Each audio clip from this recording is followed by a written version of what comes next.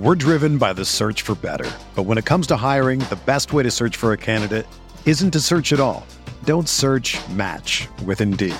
Indeed is your matching and hiring platform with over 350 million global monthly visitors, according to Indeed data, and a matching engine that helps you find quality candidates fast. Ditch the busy work. Use Indeed for scheduling, screening, and messaging so you can connect with candidates faster.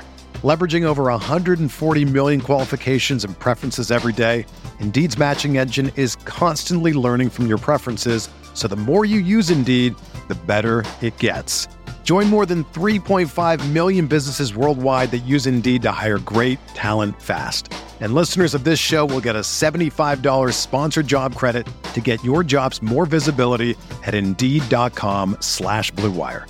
Just go to Indeed.com/Blue Wire right now and support our show by saying that you heard about Indeed on this podcast. That's Indeed.com/Blue Wire. Terms and conditions apply. Need to hire? You need Indeed. This podcast episode is brought to you by Coors Light. These days, everything is go, go, go. It's nonstop hustle all the time. Work, friends, family, expect you to be on 24/7. Well, sometimes you just need to reach for a Coors Light because it's made to chill. Coors Light is cold lagered, cold filtered, and cold packaged. It's as crisp and refreshing as the Colorado Rockies. It is literally made to chill. Coors Light is the one I choose when I need to unwind. So when you want to hit reset, reach for the beer that's made to chill. Get Coors Light in the new look delivered straight to your door with Drizzly or Instacart. Celebrate responsibly. Coors Brewing Company, Golden, Colorado. Blue Wire. New England sending QB Jimmy Garoppolo to 49ers. We believe we found the right guy. Garoppolo, quick pass, caught by Kittle. He dives, and he's in. Touchdown, 49ers. Kittle is gonna go. Touchdown. What is up, folks? Welcome to Striking Gold, your 49ers podcast on the Blue Wire Network. My name, as always, is Rob Louder. I cover the 49ers for NinersNation.com, and joining me tonight, just like every other night, is my partner in crime, my co-host, Eric Crocker. What's up, bro? What's up, man? How you doing, man? How's life? It's been good, a little bit boring, without the 49ers, but I'm managing. I know, dude. We were just talking about that, the fact that they played on their last game was on a Sunday, and then they have a bye week, and then they don't play again until Monday night. So that's like a huge 12, 13-day break for 49ers football. And at this point, it just seems weird. Yeah, I think the players, they probably enjoy it. You get a little bit of time away. You get to rest your brain a little bit. These football, man, it's the mental part of it. I think that's the most exhausting part, like during the season. As far as practice and stuff like that, you're not practicing very hard, working on little things here and there, mainly scheme stuff. Depending on the coach, some coaches, they still like go all out in practice, but it's the mental part that you need a break from, and I'm pretty sure the players enjoy that part of it. Right, yeah, I'm assuming they got quite a few little days off in between the bye week. But in your experience, like, how real is like rust when it comes to like a bye week? Do you still feel like bye weeks benefit teams because obviously it gives them longer to game plan, it gives them longer to heal up, or do you feel like or is there a kind of a rhythm that you built up playing every weekend? I mean, what's your take on that? What do you think?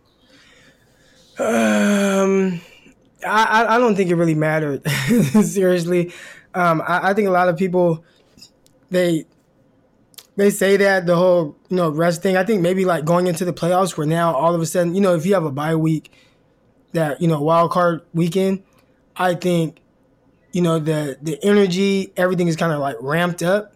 So I think you might be, caught off guard a little bit there if you don't prepare the right way. But as far as, during the season, I don't think it, rustiness and all that. I don't think so.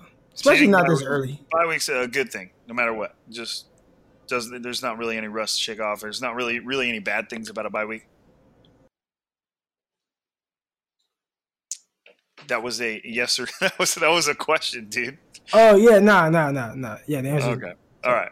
So we're still getting in tune here. But so anyways, back to the current status of the San Francisco 49ers. They're 3-0. You know, obviously almost everybody played football last weekend. The 49ers have only played 3 games compared to everybody else's 4. But they're 3-0. They are yet to lose a game, which means that they are first in the NFC West. The Rams just lost last weekend against the Tampa Bay Buccaneers. The same Tampa, I believe the score was 50-44. I'd have to go back and look. I think 55. I think I think the Bucs scored 55, I believe. Okay, yeah. Oh, yeah. Then maybe that's what it was. I can't remember the score exactly, but the point being is that this was the same Tampa Bay Buccaneers that the 49ers beat. I think it was 31-17, week 1, and gave them a pretty thorough ass whooping.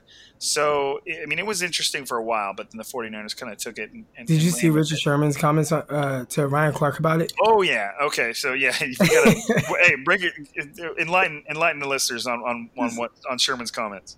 So I don't have it in front of me, but Ryan Clark, 49er fans have been. Hey, you know what? I get off subject a lot, but so the 49er fans, I think they are kind of starting to be known as like a group of fans that will attack you in the media if you say something wrong on TV. So you've had Ryan Clark, who they attacked. You've had Adam Rank, who has been attacked. I've been part of this. But I saw somebody on TV today, and he had, I think it was a top 10 on NFL Network, and I don't think he had the 49ers in it. And the lady asked him about it, like, oh, you don't have the 49ers? And he was like, oh, yeah. And he said his reasoning why or whatever. And the lady said, you might want to brace yourself, 49ers Twitter, like, they will let you hear about this. And he was like, oh, bring it on. But it's kind of like the 49ers fan base is kind of starting to get known as a group that they'll let you know. You know, they'll let you know exactly how they feel about, what you're saying about them. But, Ryan Clark, he had some choice words about the 49ers group, basically saying that they were pretenders. Now, it was a segment on the TV where it was like, you're either, are you a contender or pretender? He said pretender and said that he even had the Bills over the Niners. And 49ers fans let him hear about it, especially after beating his Pittsburgh Steelers, right? Well, he basically had said also, 49ers haven't beat anybody, right? They beat the Buccaneers. They're not anybody or whatever. Well, you have now, the Bucs beat the Rams, and Ryan Clark gave the Bucs props for beating them. And Richard Sherman basically said, oh, now it's, like, what a coincidence. Like, now it's cool. Like, the Bucs beat the Rams, so now they're a team. But when it was the 49ers that beat them, like, you weren't saying that, So that's kind of like the little backstory. Right, and I think he basically came back to him. I think he quote tweeted Richard Sherman and basically said, like, that the 49ers have been given a ton of props, like talking about the things the 49ers done well that they've mentioned on the show or whatever.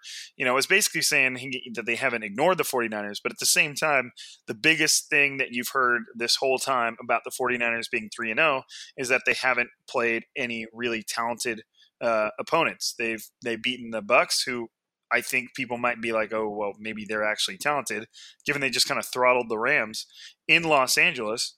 And then they beat the Bengals, who the Bengals have been really bad. They haven't been good at all. They are bad. So they're officially bad. I think we can. They kind of stink. And they got a new head coach. What's his name? Zach Sanchez. What's his name? Zach Taylor, I think his name is. Okay, I don't know where I got Sanchez from. Kind of comes from the Shanahan-ish coaching tree. Was he on the Rams?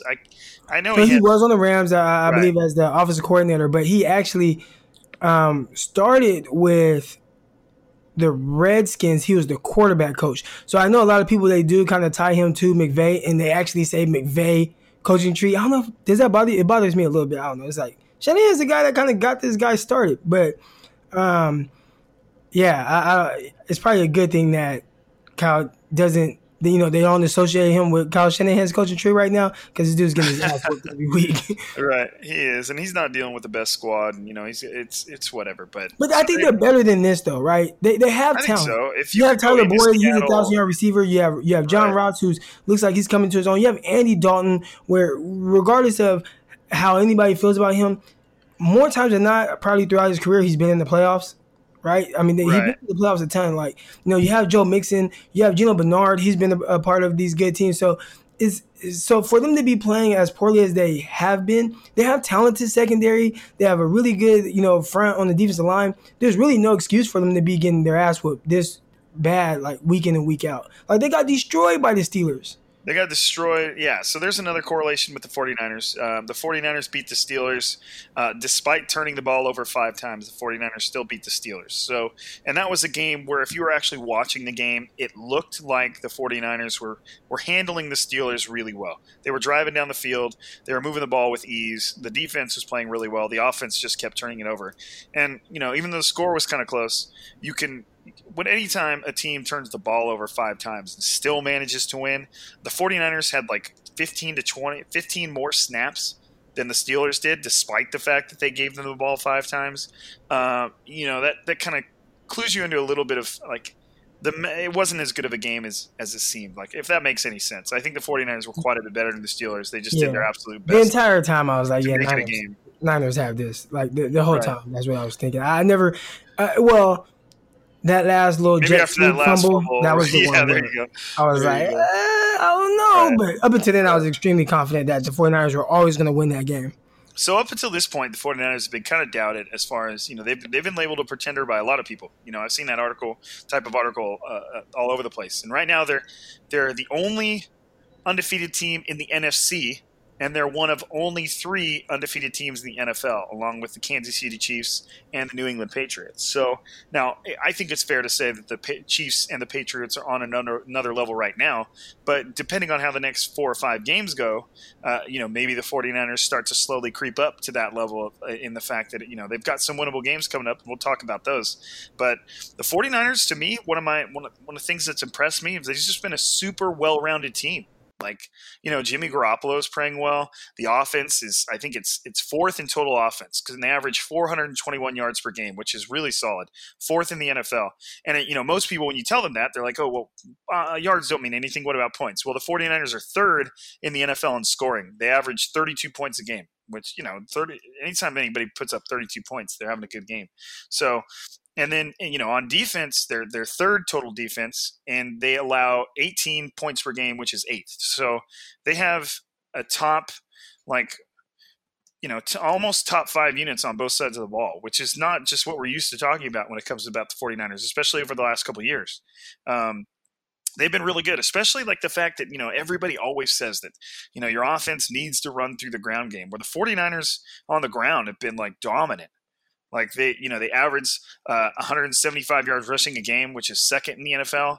And Matt Breida, Raheem Mostert combined for 5.7 yards a carry. Both of them, I think Raheem's at 5.9 and Breida's at 5.5 or something like that. And dude, that's a first down every 2 plays. That's it's insane. That's insane. That doesn't make any sense. And so it's just now the 49ers haven't played the best teams, but good teams dominate bad teams. And from a statistical standpoint, the 49ers have done that pretty well. Now, obviously turnovers are part of the game, but they've just been a really well-rounded team, and it's been cool to watch. And I think that their Monday night matchup against the Browns, I think that in a lot of ways, the Browns or not in every way almost, the Browns are the best team they've faced. And hey, what do you think happens when Tevin Coleman comes back? Right, I know. And I don't even know. I mean, no matter what, that's a good thing to get somebody as talented as Tevin Coleman back, because Tevin Coleman was playing well before he got hurt. He hurt his ankle in week 1, and he looked good throughout training camp. He looked like he earned the lead back role. So it's it's just going to be weird to see how they deploy it and who's inactive, because the 49ers, I would have to say it's probably Jeff Wilson, because as well as he's done, he's really only been utilized as a goal line back, just punch this one in. And they weren't exactly touchdowns. He scored 4 touchdowns in 2 games, and they weren't exactly touchdowns that I feel like the other running backs couldn't have got. Does that make sense? Yeah, well, one, he kind of really pushed the pile. I'll say this. When Jeff Wilson was being, released and put on practice squad, I was saying that it sucked. I mean, I thought it was going to happen, but it sucked because, it's like he does bring a different dynamic with how he runs the rock. Oh, yeah. Now, he will run right over you. Yeah, he runs extremely hard. I just didn't think that it was something that was a necessity for the Niners. Now, with how they are utilizing the three backs right now, I think that they have a really good balance with what they want, and guys have a specific roles. I do think, obviously Mostert and Breda are a little bit interchangeable, but they still are different with some of the things that they like to do. It seems like they throw more screens than Mostert than they do Breda. And maybe for good reason. We saw the, tip pass that ended up being intercepted. But with how they're using Jeff Wilson on the goal line, I think he really excels there. He might only average 3 yards a carry throughout the season, but might have 12 touchdowns. Well, yeah, he might average 3 yards a carry because he only has 3 yards to go. Like, right, I mean? Exactly. He can't average any more than that because they're using him on the goal line. Exactly, but I think as of right now, I really wouldn't mess with the dynamics of the running back room with that. I would actually lean towards having Coleman on the inactive list until I just really need him, like until I just really need to play him. So if Mostert goes down or Breda goes down, like cool, or even if Jeff Wilson goes down, okay. But I think, Mostert with not just his, now it's like, well, he's kind of being really viewed as a running back, but for the longest, he had been viewed as a special teams ace, and he's still that, right? So not only does he give you the 5.9 yards per carry, but he's also one of your best special teams player that you have. And then Jeff Wilson being the short yardage guy, and I'm pretty sure he's doing his thing on special teams. I don't really have to play Coleman just yet, and why not kind of just preserve him and save him, and if I have to play him, and then play him, but they're paying him a lot of money, so I don't think they're paying him money to sit him. So I'm pretty sure, when he is healthy, you'll see him back in the lineup. Yeah, I can see both ways. I can see the point of the fact that they're paying Coleman. I bet Shanahan probably thinks Coleman is their lead back. He's the most comfortable with him. I mean, I would say he's the most comfortable with him because he had a history with him, but he's been with Breida and Mostert for long enough now to where, he's got just as much experience with them as he does Coleman. So that doesn't really apply. I can see both ways. If you are paying for him, but at the same time, if the 49ers, really think that they have a chance at going into the playoffs, then being able to sit one of those guys and have them fresh while you're trying to make a run is a huge advantage. Fresh legs are dominant in a game like this where everybody's being grinded down. So it's an interesting conversation because I think I lean towards the way you're saying and the fact that do you really want to mess with the dynamic that has been so successful over the last 2-3 games? I mean, just extremely successful.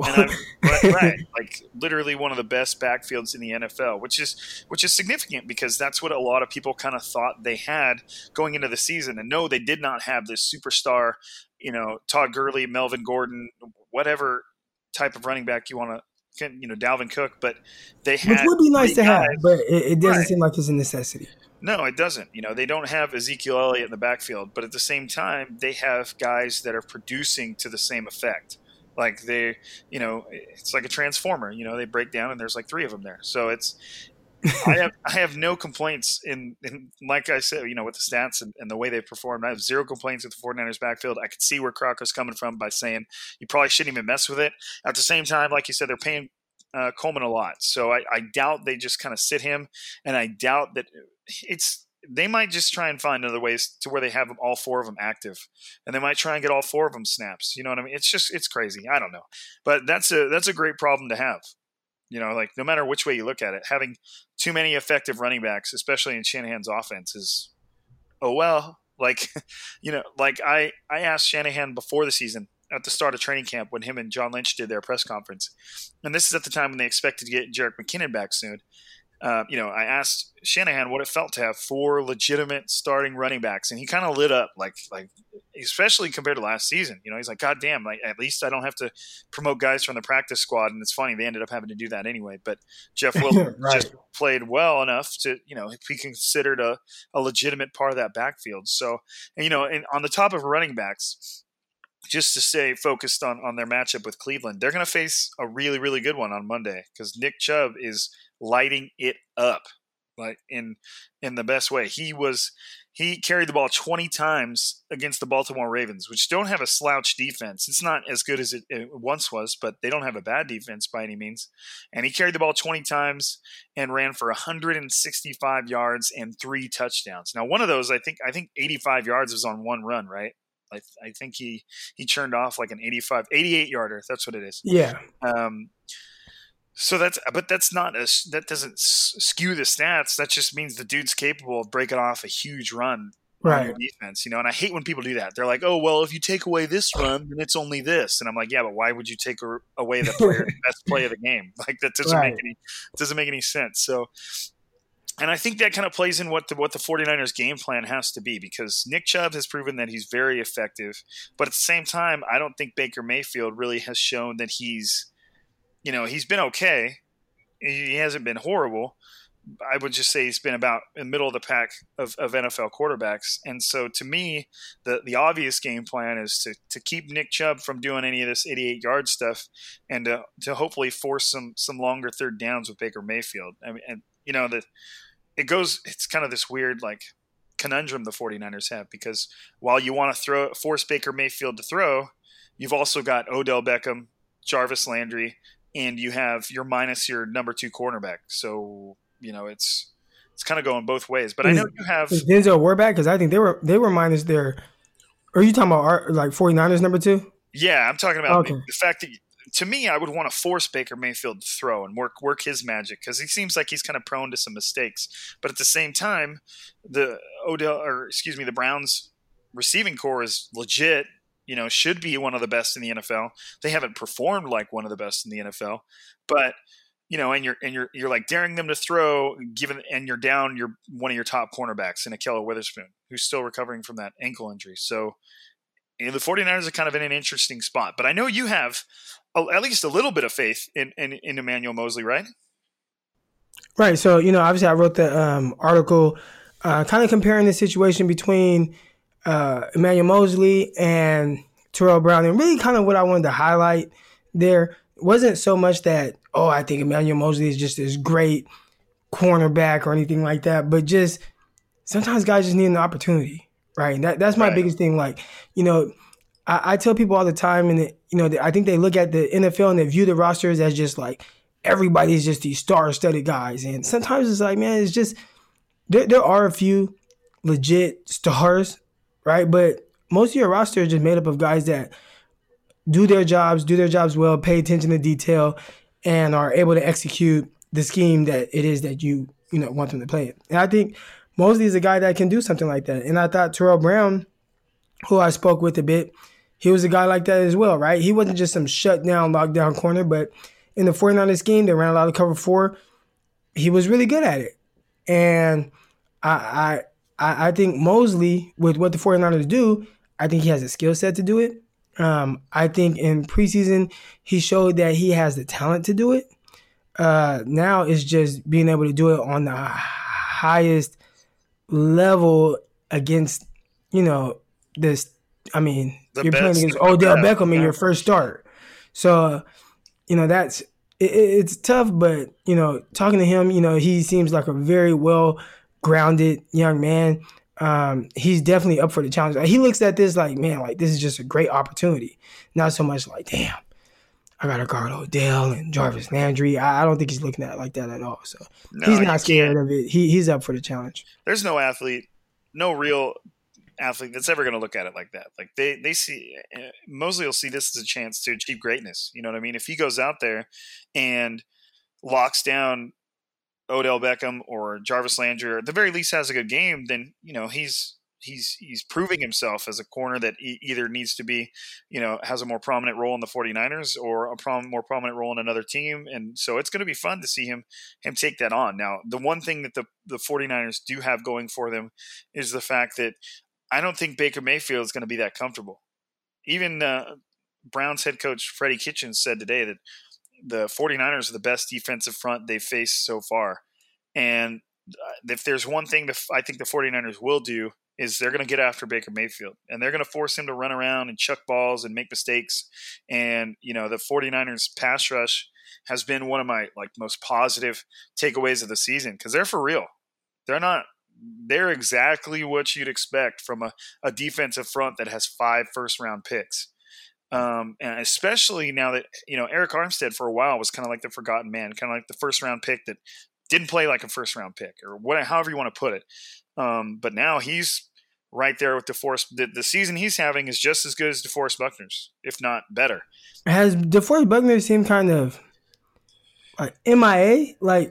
Sort of. I think he's probably doing a lot of dirty work now. And I'm not a big scheme guy. I wouldn't be able to tell you exactly how an offense adjusts to that new wide 9 thing, because I know the 49ers have a lot more room in between their defensive linemen now, because they kick their ends out a little wider, so that leaves more space. And I think he's been getting double teamed quite a bit more. One, he just had a monster season, so defenses are going to start to key on him. But if I'm not mistaken, he's probably exposed to quite a bit more double teams, because if you're a guard and there's not a defensive lineman lining right in front of you or in your shade, then you're probably your next scheme is to down block or double team the guy that's closest to you. You know what I mean?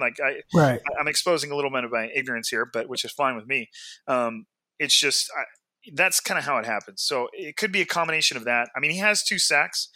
He had a monster game against the Steelers. He was all over the place. I could see if I could pull it up here real quick. Even Kyle Juszczyk was in my Twitter when I tweeted about it, saying that's like a busy man right there. Let me see where it's at. Okay, right here. Yeah, DeForest Buckner had 10 total tackles. Oh wow, Steelers, and that's crazy for a defensive lineman. That's crazy for a linebacker. That's ridiculous.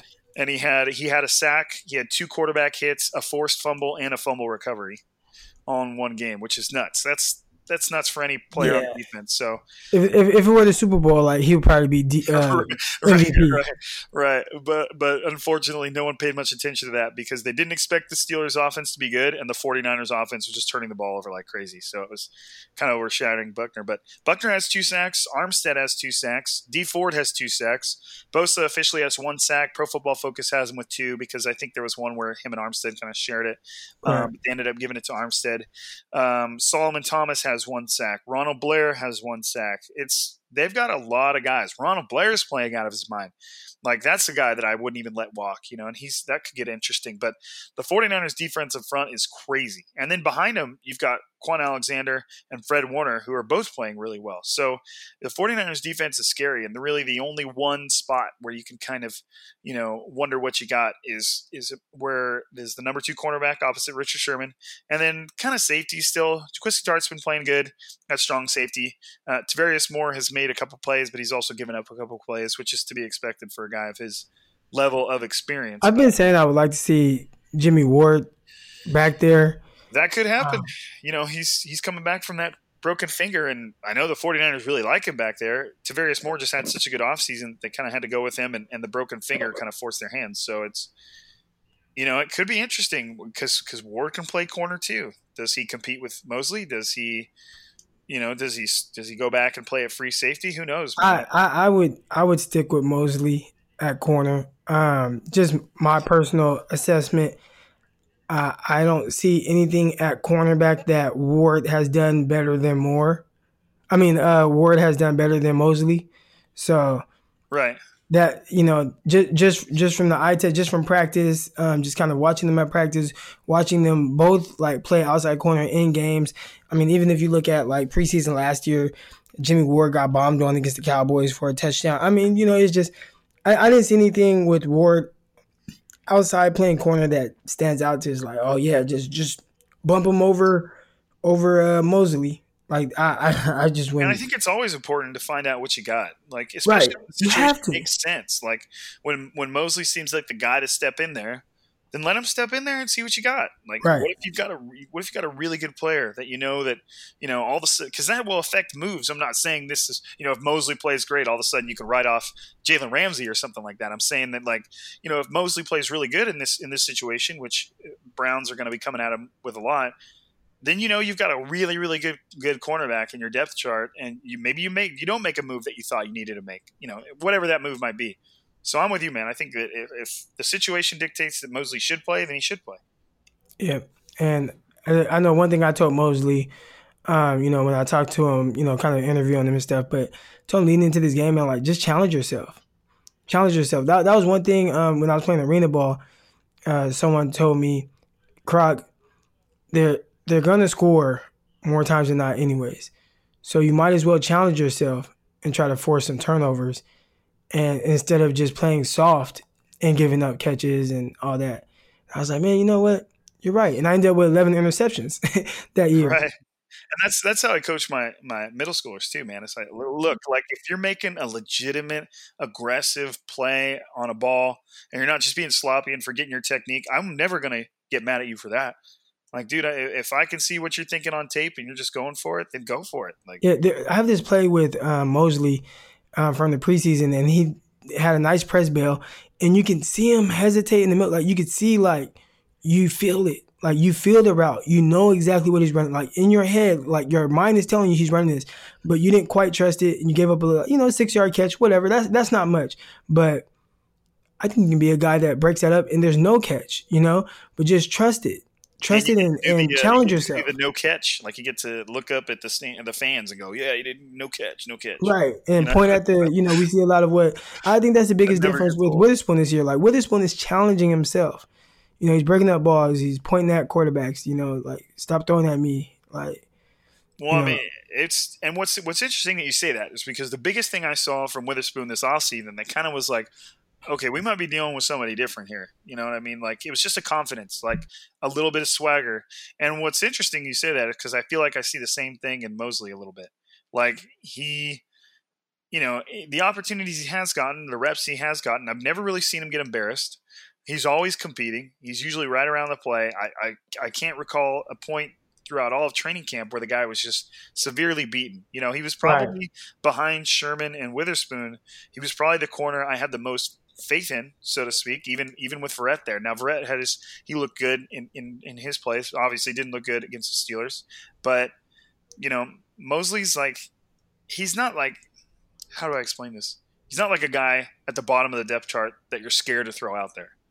I don't feel like he's that type of guy. I feel like he has just as good a chance to shine as he does, struggle. Even against the Browns, I feel like, I mean, maybe I'm feeding a little off you here, but I feel like I've always had a little bit of confidence in him, and I'm looking forward to seeing what he does out there, and it's a good thing he'll have the benefit of a brutal 49ers pass rush because that helps any DB. Yeah, so what do you think the keys are to the 49ers, like, pulling off this game? You got Monday Night Football, home game. The 49ers are 3-0. Crowd's going to be rocking. You got some rock stars coming in from Cleveland and Odell, Baker Mayfield, Myles Garrett. He's probably, outside of Shaquille Barrett right now, Myles Garrett's probably, up there for a defensive MVP. Oh, Khalil Mack's kind of balling too. But what keys to the game do you think, like, if you can kind of sum it all up to one thing what the 49ers have to do to win? To me, it comes down to the defense to me. And they've obviously rose to the occasion so far. They've been impressive. But to me, it comes down to the defense because I feel like Kyle Shanahan's always going to have that offense humming. And the Browns' defense is nothing special. Now, you do have Myles Garrett, and I feel like Myles Garrett is the one person on the Browns you've got a game plan for. Now, interestingly enough, the Steelers' defensive front is no joke. It's not quite – they don't have a guy like Myles Garrett, but T.J. Watt was no joke. Bud Dupree was no joke. And just the way they bring pressure is impressive. And the 49ers were able to come out of that with I think it was just one sack.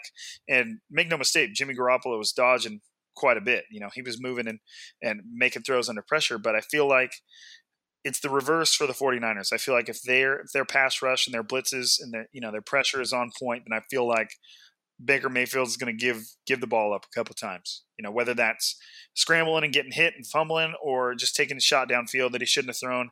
To me, if I had to pinpoint, there's a bunch of things I could list out, but to me, if I had to pinpoint one thing the 49ers need to do is just get after Baker Mayfield. Just get after him, force him to scramble around and try to make those throws that he tries to make. And I think the 49ers defense, even with Emmanuel Mosley, is good enough to still capitalize on those mistakes, What about you, man? Hopefully I didn't just take your thing. What about you? No. I think Okay, so two things. One, on the defensive side of the ball, the biggest thing to me, don't give up the big play. Because a team like the Browns, they're going to feed off of that. So first thing I want to do, play sound defense. Don't give up the big play. And I feel like if you make the Browns have to march down the field, that's when Baker Mayfield is going to take a chance and end up turning the ball over. So that's my number one key for the defense. Don't give up the big play. And offensively is just don't turn over the ball. I think with our offense and the weapons that we have, and it's going to be with Kyle Shanahan calling the plays, it's going to be an extremely difficult offense for anybody to stop. Now, we don't have that just like that superstar name, talented guy, Julio Jones or whatever the case is, but I think you have a lot, like I talked about Mosley being kind of like a sound guy, hey, just make sure you do your job, blah, blah.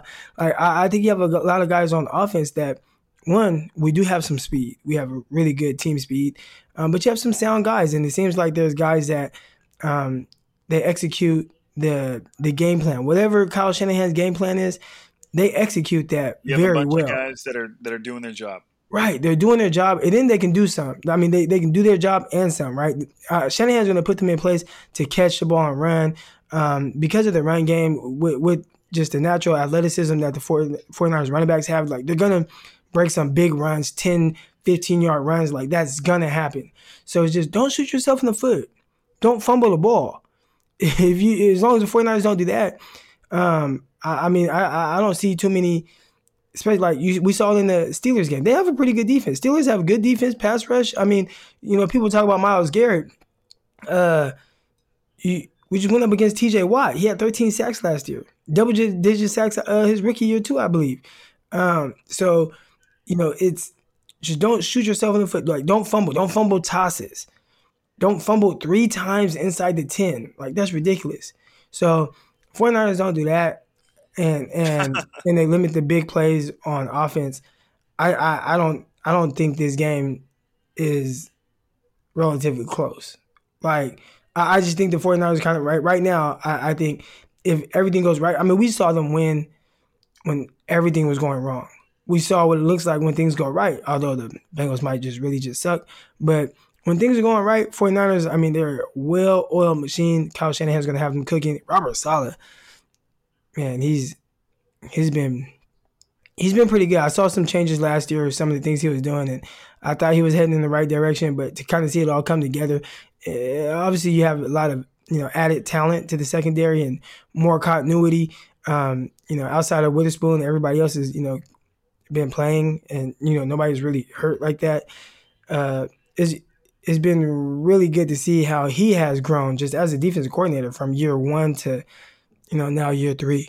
So, yeah, just, man, don't give up the big play. And I think 49ers will be all right. Yeah, and I think, what's interesting, too, is up until the Browns beat the Ravens, no one was taking the Browns very seriously. They got right. In week 1, they got thundered by the Titans, 43-13. They got beat down, and the Titans haven't been a good football team in the meantime. So that was like a huge back to reality for the Browns, who had so much hype going from the offseason. And then they beat the Jets 23-3, and I think that might have been the game where Sam Darnold, the first game Sam Darnold missed. So, that wasn't really anything anybody wanted to take note of. Then they lost to the Rams 20-13, which was kind of a really weird game if you watched it. It was just real sloppy. And then they go out and beat the Ravens, who had a ton of momentum going into that game. Lamar Jackson was playing out of his mind, and the Browns put a pretty good whooping on him. And I think even 40-25 doesn't really do justice to how bad the Browns beat them. So I feel like maybe what we saw against the Ravens is what the Browns are and what they're going to be, or maybe it's they had a really good game, and maybe the Browns are closer to what we've seen from them earlier. So it's weird. But I think when you look at that score though, because I watched that game, when you look at the score, it looks worse than what the game actually was. I mean, it was like a 3-point game at halftime, and people can talk about the Ravens. I think they kind of crowned them. But you played the Dolphins and then you played the Cardinals. Like, those are literally the 2 worst teams in the NFL. You know, right, yeah. Like literally the two worst teams. I mean, the Dolphins are getting beat by 20 plus points every single game. Cardinals are a little bit more competitive, but okay, Lamar Jackson, like you did well against them. What are you going to do against, a more formative opponent? The Chiefs game really wasn't close. Not like what the score looked like. No. Like the Ravens really, I was watching that game. I was at the stadium, but we were watching it before the 49ers game. That game wasn't close.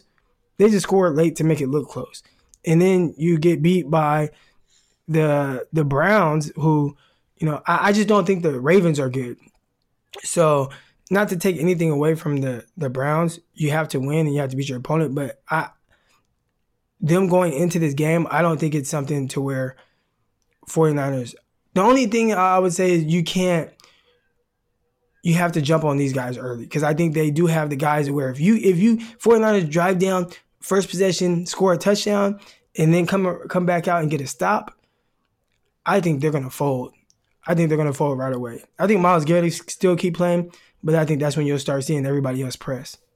Right, and I do think the 49ers have, they should be the favorites to win. I do like Nick Chubb. Should win. Oh yeah. Did you see those pictures of him running in high school track? Nah. Somebody posted a thing on Twitter that basically said, imagine if you're up on the line getting ready to run your 100-meter sprint and big old Nick Chubb comes and plops down next to you. And the dude was like twice as big as everybody else. He looked like he outweighed every other sprinter by 100 pounds of pure muscle. And it was just a couple of pictures of him like lining up. One of them was him doing like a standing jump, just kind of stretching and jumping into the air. And he looked like he was like clearing the other guys' heads. Like that, it's just one of those pictures that you see where it shows you how freak athletes NFL players usually are. Like it was just unreal. The guy looked like he could have been some of the other high schoolers' father. Like he looked like he could be their dad. And it was nuts how grown he looked compared to them. But before we keep talking 49ers, we've got to get a shout out to our sponsors, Indochino. They were founded on the belief that you don't need to spend a fortune on a custom wardrobe. Everybody knows how good a man looks like in a well-fitted suit. Either you've been in one or you've seen one. A well-fitted suit does a lot for your looks. Indochino is the world's largest made-to-measure menswear brand. They make suits, shirts, coats, and more. Everything is made to your exact measurements for a great fit. The best part is that they're affordable. Almost all of their custom clothing is under $400. The process is simple. You choose your fabric, pick your customization, submit your measurements. Your package will be delivered straight to your door in 2 weeks. You can measure and design your suit at your nearest Indochino showroom or do it all yourself online at Indochino.com. Start your style upgrade now for $30 off your total purchase of $3.99 or more at Indochino.com when entering Blue Wire at checkout. Plus, shipping is free. That's Indochino.com, promo code Blue Wire for $30 off your total purchase of $3.99 or more. An incredible deal for made-to-measure clothing. You really have no excuse anymore to wear clothing that doesn't fit. And speaking of not fitting, we all know how tough it is to sell online and get your orders out. It can be a real pain, time-consuming, expensive, so many carriers to choose from. How do you know you're making the best choice? That's why you need ShipStation.com. It's the fastest, easiest, and most affordable way to manage and ship your orders. ShipStation helps you get your orders out quickly, save money on shipping costs, and keep your customers happy. No matter where you're selling, Amazon, Etsy, your own website, ShipStation brings all your orders into one simple interface, making them really easy to manage from any device, even your cell phone. ShipStation works with all the major carriers, including USPS, FedEx, UPS, even Amazon Fulfillment, so you can compare and choose the best shipping solution for you and your customer. They even offer big discounts on shipping costs. Now, any business can access the same postage discounts that are usually reserved for large Fortune 500 companies. You always know that you're getting the best deal. No wonder ShipStation is the #1 choice of online sellers. You'll ship more in less time with the best rates available. Right now, Blue Wire podcast listeners, that's you here at Striking Gold, can try ShipStation free for 60 days when you use offer code BLUE. That's BLUE. There's absolutely no risk. You can start your free trial without even entering your credit card info. Just visit ShipStation.com, click on the microphone at the top of the homepage, and type in BLUE. That's ShipStation.com, then enter offer code BLUE. BLUE. ShipStation.com. Make ship happen. The one thing I want to make sure we at least touch on before we jump out of here is the 49ers have the Browns on Monday, obviously. We know that. And then the following week, on Sunday, they're playing the Rams. And that is a huge game. And it could very well be for the crown of the division at that point. We'll see. Because on Thursday, tomorrow, actually it's today when you guys are going to be hearing this, the Rams play the Seahawks. So that is going to give one of the 2 3-1 teams in the NFC West another loss. So no matter what happens, the 49ers aren't leaving first place. Let's say they just happen to lose to the Browns. No. I know I can't say that. I know. I've got wood right here. I'm knocking. I got it. So the 49ers aren't leaving first place, even if they end up 3-1. So they got the Rams, and that could be for the outright lead of the NFC West, or it sounds like it will be no matter what. And because both Rams and the Seahawks are 3-1, and then they've got the Redskins. They've got the Redskins at Washington. They've got Carolina Panthers at home, and then they've got the Cardinals at Arizona, which is like there's the Rams are the biggest challenge, but the 49ers. And then after that, the Seahawks at home? Yeah, Seahawks at home. And I think that is that's another Monday night game. Then you have the Cardinals again. The 49ers have a long slate of winnable games. Very winnable. And that's the NFL. Everybody's got a chance every week. But, if the 49ers are what they look like, if they're not pretending, and if they're legit, I mean, you're looking at a very serious shot at going like 7-2, 8-1, at the very least, even if you're like, to me, 6-3 seems like a disappointment, sort of, and that's not a bad record whatsoever. So the 49ers are in a really good spot. If they can keep their team together and if they can stay healthy, and if nothing else pops up as being like another problem for the 49ers to worry about, like, the Rams go out and absolutely thunder them, like, oh, wait, we were too early to crown the 49ers here. If nothing like that happens, the 49ers have a pretty interesting stretch of games. Even going late into the season, it gets a little more complicated with Green Bay, Baltimore, New Orleans, and then you finish with Falcons, Rams, Seahawks. It's Falcons or whatever, but you can see it. You can see the path. And I don't know, man. I don't want to crown the 49ers. I don't want to call them a playoff team. You got to take it one game at a time. And right. I will say this, 49ers you don't win have on to Monday take night. one game at a time. We're not playing out there, bro. Right. I mean, but, just the 49ers win Monday night. I think the best takeaway from that is they'll be 2 games ahead of either the Rams or Seahawks. Right. And I think that's another huge. good way of putting it. I think that's huge. Yep. So the 49ers are it's right there for the taking. That's probably my best way of putting it. Like, the opportunity is there for them to almost, to really set themselves up for a playoff run. They just have to play a good football, play a good brand of football. Like Croc said, don't turn the ball over, and play some sound defense, as it seems like they're set up to do. Them playing a clean game, I think that'll put everybody's mind at ease. And, right. I'm talking about the offense. I think the defense, I think they'll do well, and maybe, hopefully, they can hold down the Browns offense, but I think the biggest thing is just the offense playing a clean game, and I think that'll change the narrative on a lot of how people view the 49ers. Well, and theoretically, as time goes on and as Jimmy Garoppolo gets more comfortable and he gets more strength in that leg, the offense should only improve, unless something's going way wrong and whatever, but the offense should get better. They should get better with time, and especially Jimmy Garoppolo, who's going to become more comfortable in the offense. The guy still has not started a full season, so allow him to grow and become more comfortable. But I think that's kind of breaking down the season like that, kind of checking out what could be is a good place to sign us off here. As always, thank you very, very much for being here, listening to us. We wouldn't be able to do it if it wasn't for you guys. Just make sure you're checking out other podcasts on the Blue Wire Network. It's growing like crazy. They're starting to bring in actual NFL players, and that's kind of a disrespect to Croc here, who was an actual NFL player.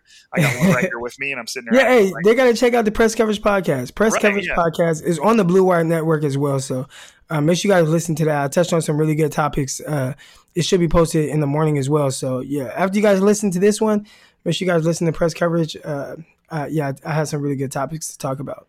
Okay, so yeah, listen to Croc's podcast. I know they just brought on like Taj Boyd, former Clemson quarterback. I know they just brought on Josh Johnson, who's a former 49ers quarterback. Kind of a former everybody's quarterback. But there's just a lot going on. Also, there's Candlestick Chronicles with Chris Peterman and Kyle Madsen. That's another Blue Wire 49ers podcast. So there's a lot going on here. I'm just pumped to be a part of it. I know Croc is too. But again, thanks for listening, guys. We appreciate you. And for another weekly episode, this is Striking Gold signing off.